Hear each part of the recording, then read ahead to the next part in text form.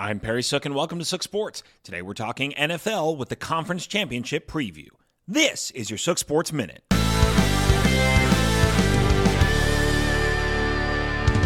And then there were four. After a truly electrifying weekend of divisional games, it's time for the Conference Championships. Starting at 3 o'clock, the AFC comes down to the team that has represented the conference in the last two Super Bowls, and a team that has only ever made it to two, as the Chiefs host the Bengals. While Cincinnati's defense kept Tennessee in check, the Kansas City offense was firing on all cylinders to close out the shootout with the Bills. While ice-cold Joe Burrow may have other plans, I expect the Chiefs to win and cover. Then at 6:30, the sole wildcard winning 49ers will travel down the California coast to the site of Super Bowl 56 as they take on the Rams. While Stafford has been known to blunder, Matthew has been all on of late and has to be seen as an advantage over an injured Jimmy G. And having receiving Triple Crown Cooper Kupp certainly doesn't hurt. I'd side with the Rams in a lower scoring affair.